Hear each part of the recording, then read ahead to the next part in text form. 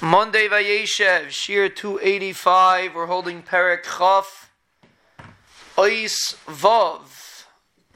El Ha'isha Amar, Harba Arba Itzvaynech Veheiroynech.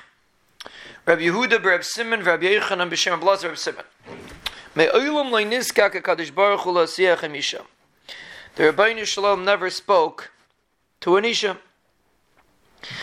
And this wasn't considered a dibur with the isha, because this was they quoted Gemara in Yerushalmi that he spoke through a meturgeman, but the Rabbeinu Shalom never spoke with an isha. And the Mefarshim explained there were many nevias that Klal Yisrael had. So what does it mean the Rabbeinu Shalom never spoke to an isha? It means that he should speak to an isha for the purpose of the isha. That we never see, but for the purpose of Klal Yisrael, that is possible. So the Rabbeinu Shalom never spoke in Meisha Alam Oisa Tzadekes, only with that Tzadekes, which is referring to Sarah. The Afi Al Yedei Ila.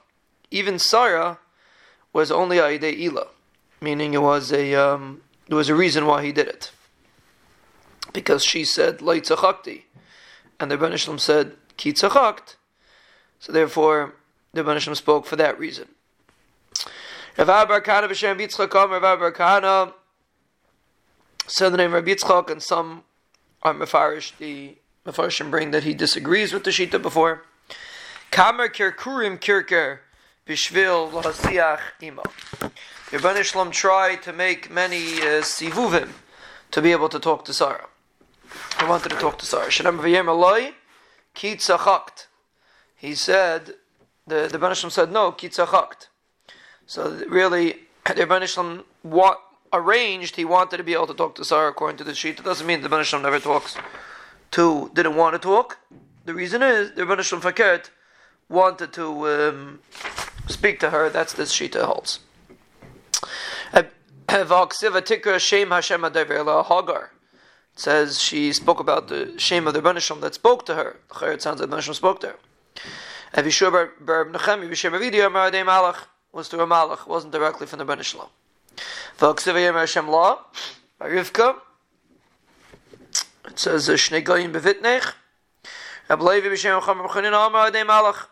It was also through a malach, wasn't directly. It was through shame.